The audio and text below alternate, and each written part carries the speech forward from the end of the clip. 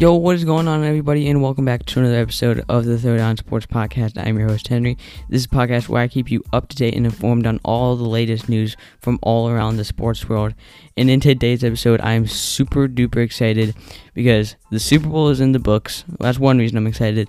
And this is our first podcast episode on the new YouTube channel, and maybe you're tuning in to this podcast on the new YouTube channel. If you are, thanks for stopping by. We have a great episode for today. We're going to get into a Super Bowl recap.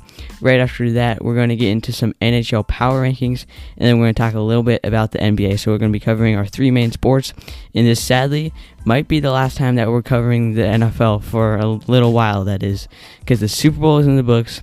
The season is over, which I'm sad about, but we did have the Super Bowl last night. It wasn't the best Super Bowl, but it wasn't horrible. But yeah, we're just going to get started with our Super Bowl recap. So diving right into it, I just want to, first things first, why did the Chiefs lose? Actually, I should probably start off. If you didn't know, the Chiefs lost. This might not surprise you, but it definitely surprised me. Going into this, I had Chiefs all the way. I thought their offense was just going to be way better than the Chiefs the entire time, but no, the Chiefs did lose. The Buccaneers won.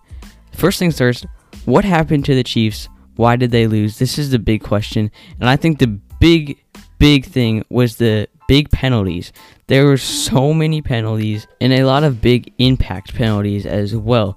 One second quarter drive started with a 56-yard punt that became a 29-yarder due to a penalty, followed by a Tyrann Mathieu interception, which, you guessed it, was called back because of a penalty, followed by a field goal attempt that became a first down and a touchdown to Rob Gronkowski because of yet another penalty. So it's just these big impact penalties affected the Chiefs, and it was killing them the entire game.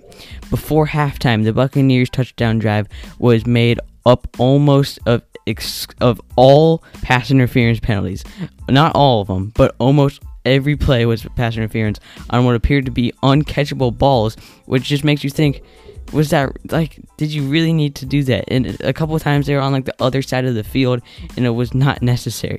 It all happened after a 2020 regular season in which the Buccaneers benefited from an all-time record 24 pass interference penalties.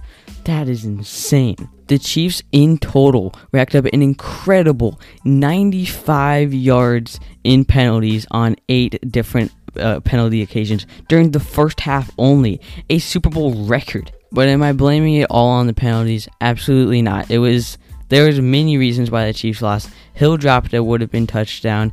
Kelsey dropped a for sure first down. Darrell Williams dropped a fourth down conversion. McCole Hardman had at least 2 passes sail right over his head because he wasn't really paying attention or just wasn't looking for them. But really, though, the story why the Chiefs lost, it wasn't the penalties, it wasn't the miscommunications on the offense. It was Mahomes just didn't have his usual time to either target his receivers downfield, like look and see if they're open, because he was in a panic to get out and get away from the guy running after him. He had at least 2 seconds before a guy was right in his face and he was running. Going into it, that was a big problem for this Chiefs offense. It was their banged up offensive line, and I think that was the reason why they did lose. I think if they had a completely healthy offensive line, I think the Chiefs would have won. I really do. With tackles Eric Fisher and Michael Schwartz out due to injuries, Mike Remmers and Andrew Willies were overworked and overwhelmed, and they were switched around on the offensive line, playing positions that they had never played before in their entire career. So going into it, it's just like, this is going to be a problem. And that is probably the reason why they lost. I just got to get that out there. But moving on to when the game kind of slipped away from the Chiefs and when it became clear that the Bucks were going to win this one. And I think that happened like right at the end of the first half. It seemed like the Chiefs had kind of been working their way back into the games. It was still low scoring at that time.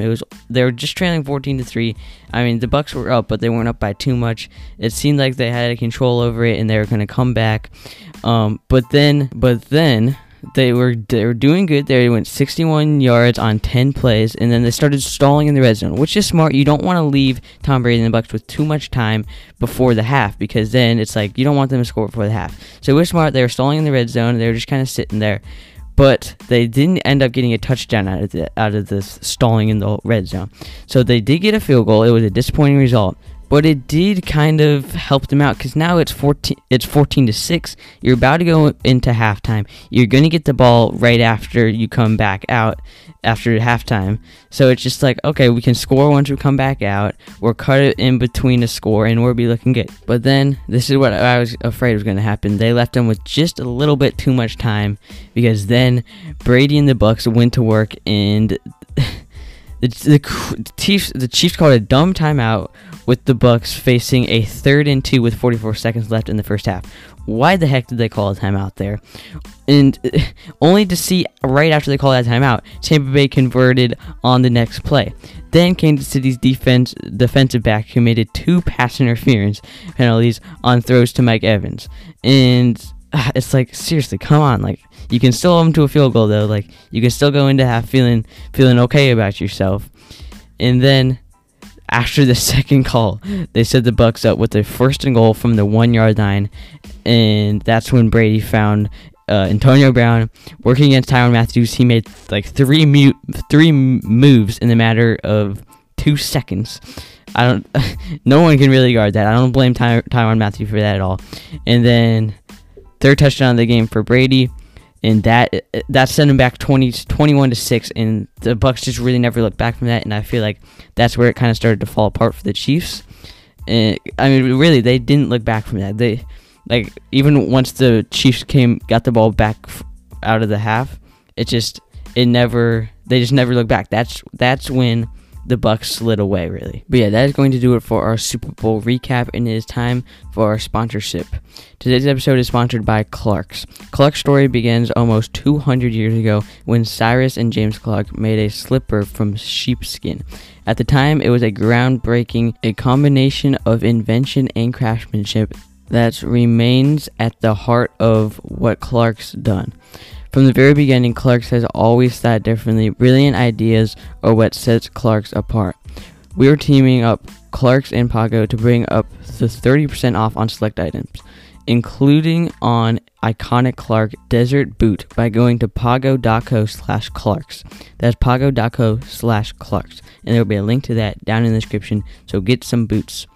Anyway, continuing on to today's podcast, we're moving on to our NHL Power Rankings. So we're going to go over the top 5 teams in the NHL right now. Coming in at number 5, this is going to be the Montreal Canadiens. And really, they could be much, much higher on this list, considering that they lead the NHL with a plus 17 goal differential, which is crazy. And also signing Josh Anderson to a 7-year contract after an injury-shortened season where he scored in 27 games. This was a very, very risky move, and really, right now it still is. But so far, he has 8 goals in 12 games, which is definitely not a bad start. And they're looking, he's kind of leading this team. And again, risky. It still is risky, but so far it's going good. But I don't know if they can keep that up. But moving on to number 4, and that is going to be Toronto Maple Leafs. They're chilling at a 9-2-1 record.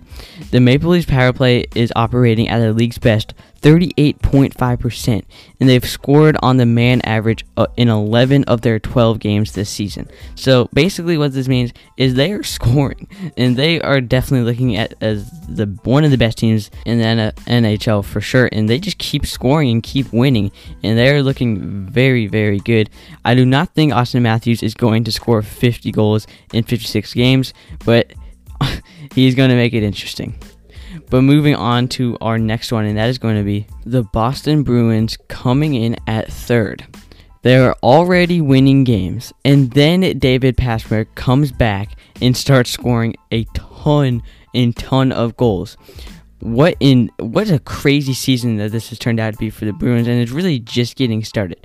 The Bruins are the NHL's best faceoffs team, winning 56.7% of their draws, which is incredible when you think about it. Coming in at number 2, this is going to be the Vegas Golden Knights. Mark Stone is on pace for nearly 90 points in 56 games. We have to realize how incredible it is. 90 points on 56 games. But it's not just him either. This whole team is looking incredible. Nick Hague is turning into a stud for the high-powered Golden Knights. The club owns 73.29 share of expected goals for 5-on-5 when he is on the ice this season, which is the best mark among all defensemen. So when you have him along with Mark Stone that's scoring, they could even be at number 1 right here. I mean, they are looking incredible, chilling at a 7-1-1 record. But moving on to number 1, and that is going to be the Tampa Bay Lightning. If anybody has an argument that the Tampa Bay Lightning should not be number 1 on this list, I would very much like to hear that. Even when you take away one of the best offensive players in hockey, Nikita Kucherov, this team is still too much for everybody else. There is zero weakness on this roster. The Bolts lead the NHL with a .949 save percentage at 5-on-5. .949. That is incredible. They are not letting any goals in. That is why they're sitting at a clean 7-1-1 record right now. They are looking incredible. But that's going to do it for our NHL power rankings. Those are my top 5 teams in the NHL right now. We'll do another power rankings probably next month or in like 3 weeks or so of like an updated version. But as looking right now, Tampa Bay is probably going to be staying at number 1 for a little while. But anyway, we're going to move on to talking about some NBA. So I got a question sent in on Instagram. Someone messaged me, who do you think is better, the Los Angeles Lakers or the LA Clippers? I didn't realize how tough this question was going to be to answer when you look at both these teams. So I'm going to kind of break down what is happening with the Lakers and what is happening with the Clippers right now, because they are 100% the top teams in the NBA right now.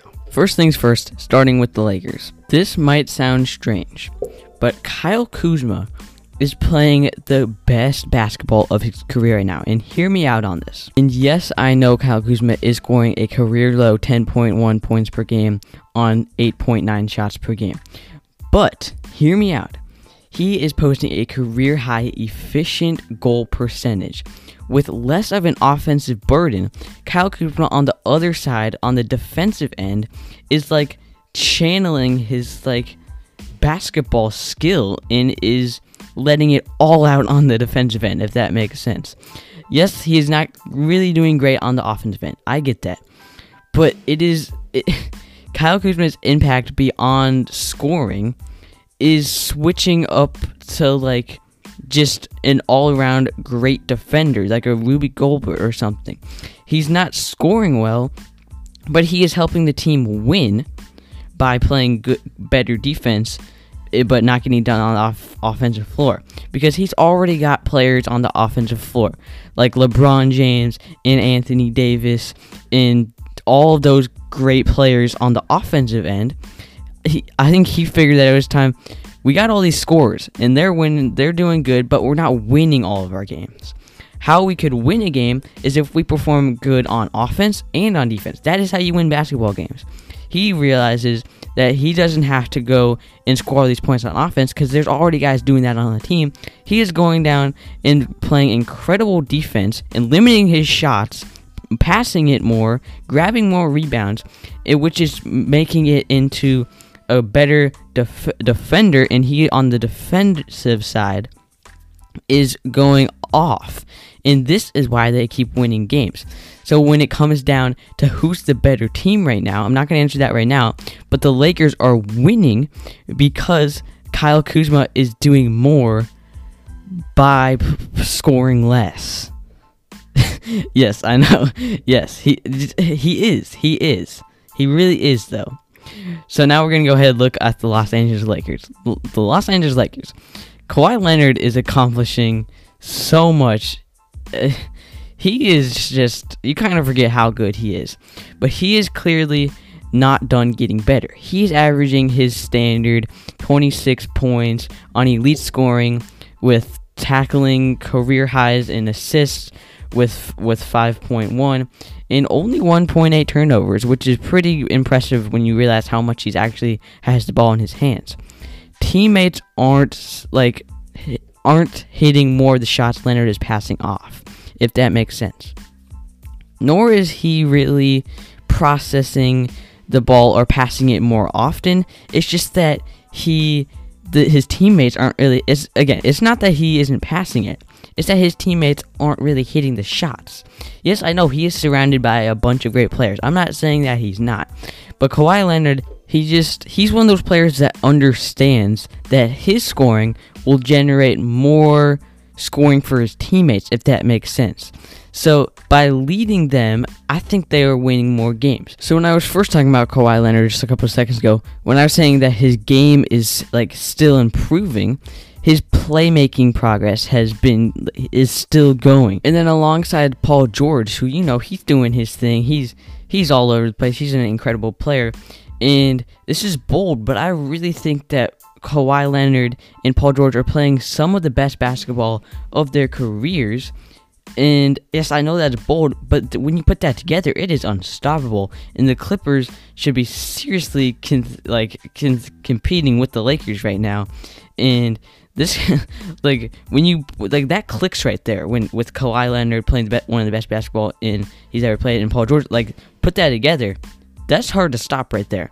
So to answer the final question, we've talked about each team. To answer the final question, who is better right now, the Los Angeles Clippers or the Los Angeles Lakers? I'd have to go with the Clippers.